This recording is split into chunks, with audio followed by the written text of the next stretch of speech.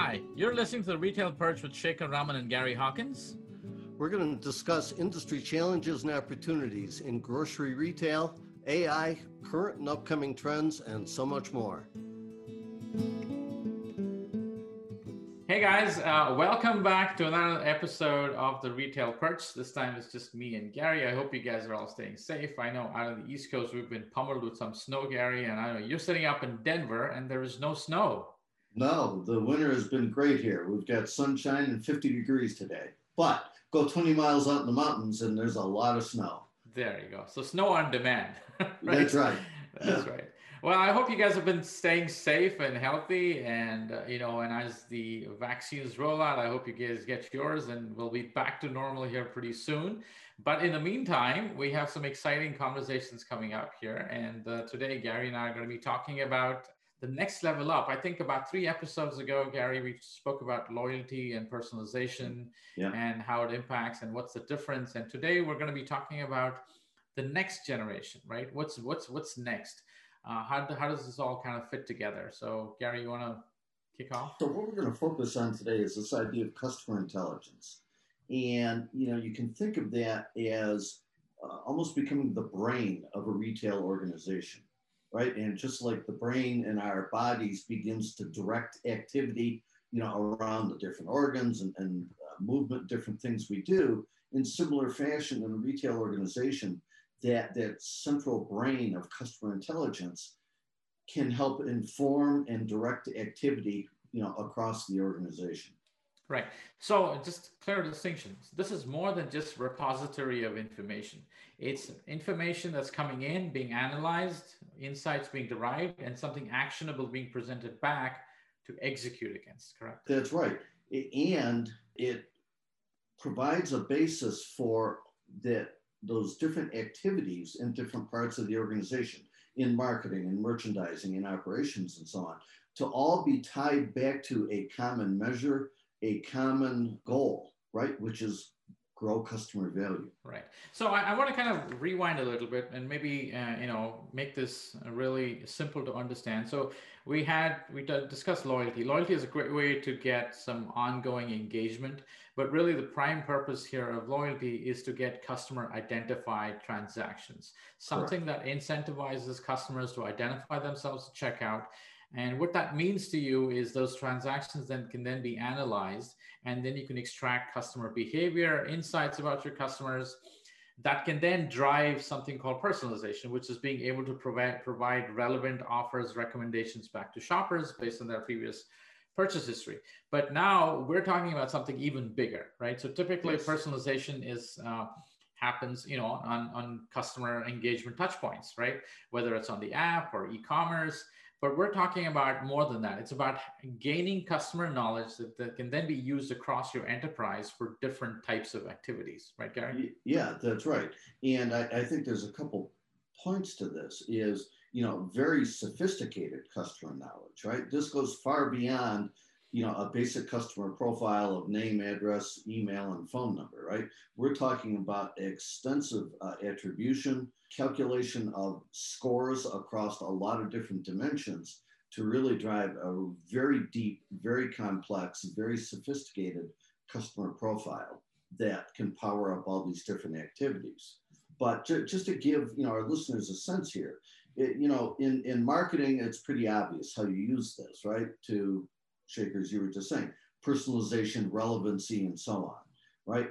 The next step beyond that is more strategic personalization. So it's not just, hey, we see you put this in your basket, here's something else you might like, but it's more strategic in being driven by better retaining customers, growing customer value, growing customer lifetime value, profitability, and so on, right? In merchandising, it's taking those ideas to the category level and partnering with brand manufacturers to leverage all this intelligence. But it goes beyond that. And this is where retailers, I think, really start missing it, right? It goes into, for example, operations. So that retailer or that store, knowing when their most valuable customers are in the store, on Tuesday afternoon or Friday morning, whatever it may be, maybe scheduling a little bit more help in the service departments to ensure a higher level of service quality, right? for those most valuable customers. It's used in HR. I mean, I've seen really leading edge practitioners tie performance incentives for that store manager or the executive team and so on to actual customer metrics like customer retention, how many, gold customers, most valuable customers are we creating, those types of things. So it really is used all over the organization. Right. And I know we've had a couple of guests here on our podcast, Gary, Doug and Brian from Retail Feedback Group, talking about, how survey data from shoppers can maybe be married up with purchase data Yes. to better understand shoppers' attitudes, attitudinal parameters that can also help inform the organization on how they may need to change in terms of how they're dealing with their customers. Yeah, right? Absolutely. I mean, it's just that much more data that can be brought into that profile, into that customer intelligence. Gets me thinking about a book that I read, and I refer to it many times, called Sapiens.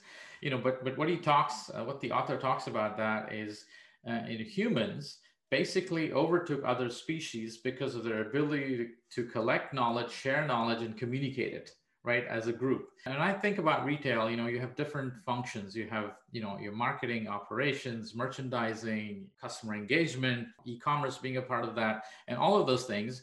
They're all different kind of, think of them as the senses of your organization. There's information coming in, and it's not just enough to store that information. You need to be able to process that information, extract the necessary intelligence out of that, and then take actions that can then be fed back to those individual organizations that can help best improve their own internal function, right? Yep. So when we're talking about a customer intelligence platform, is something that really is that central brain in your organization. Now, 10 years ago, maybe 20 years ago, this was not possible to do because, systems weren't connected. It was difficult to get data into the same place and process this.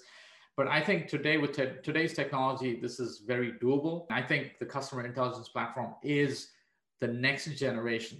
I think loyalty is a given, personalization is a given. You're talking about, how can I centralize this information and this intelligence across my organization so I can drive a more profitable business? Right. Yeah, I think that analogy back to Sapiens is a great one, right? Because what this customer intelligence platform does is begin to provide that common language that can be used across the organization, all those different parts of the organization. If you go on Google Customer Intelligence Platform, there's some great articles out there that you can see. And, this is something that's already being used in several industries. It's just, I think, relatively new to supermarket retail.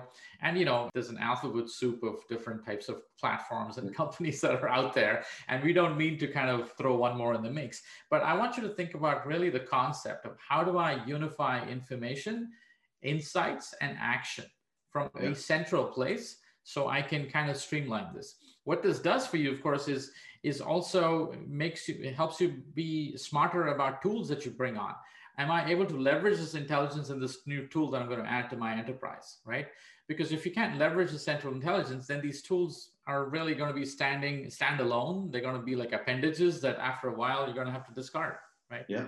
Yeah, I keep going back to the analogy you just put out there around the book Sapiens. There's another part of that story, and correct me if I get the figures wrong here, but as the author begins to sort of trace the timeline and the history of Homo sapiens, there was a point in time where certain things came together that literally sparked cognition, brought everything to light, and was the basis for the development of language and everything that flows from that.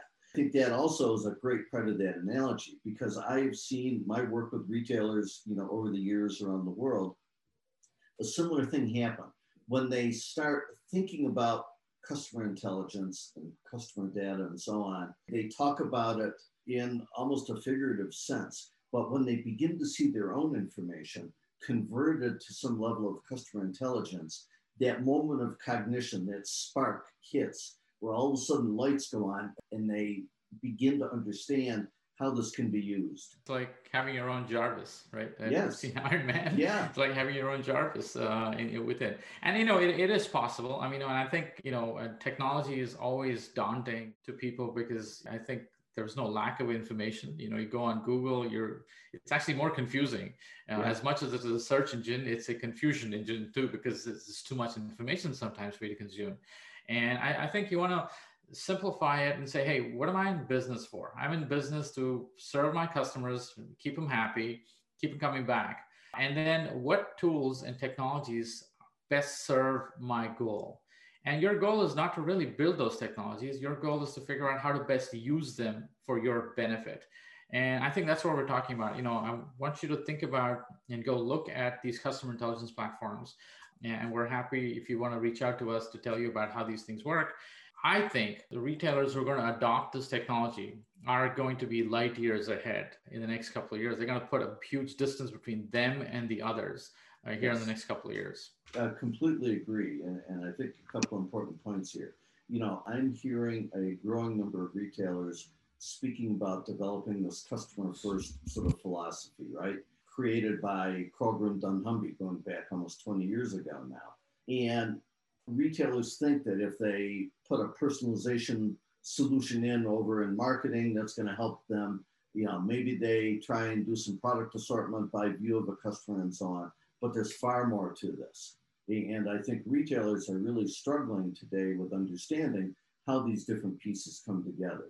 So I think your suggestion to step back from the confusion of all these different types of solutions and really focus on what are they in business for? What are they really trying to achieve?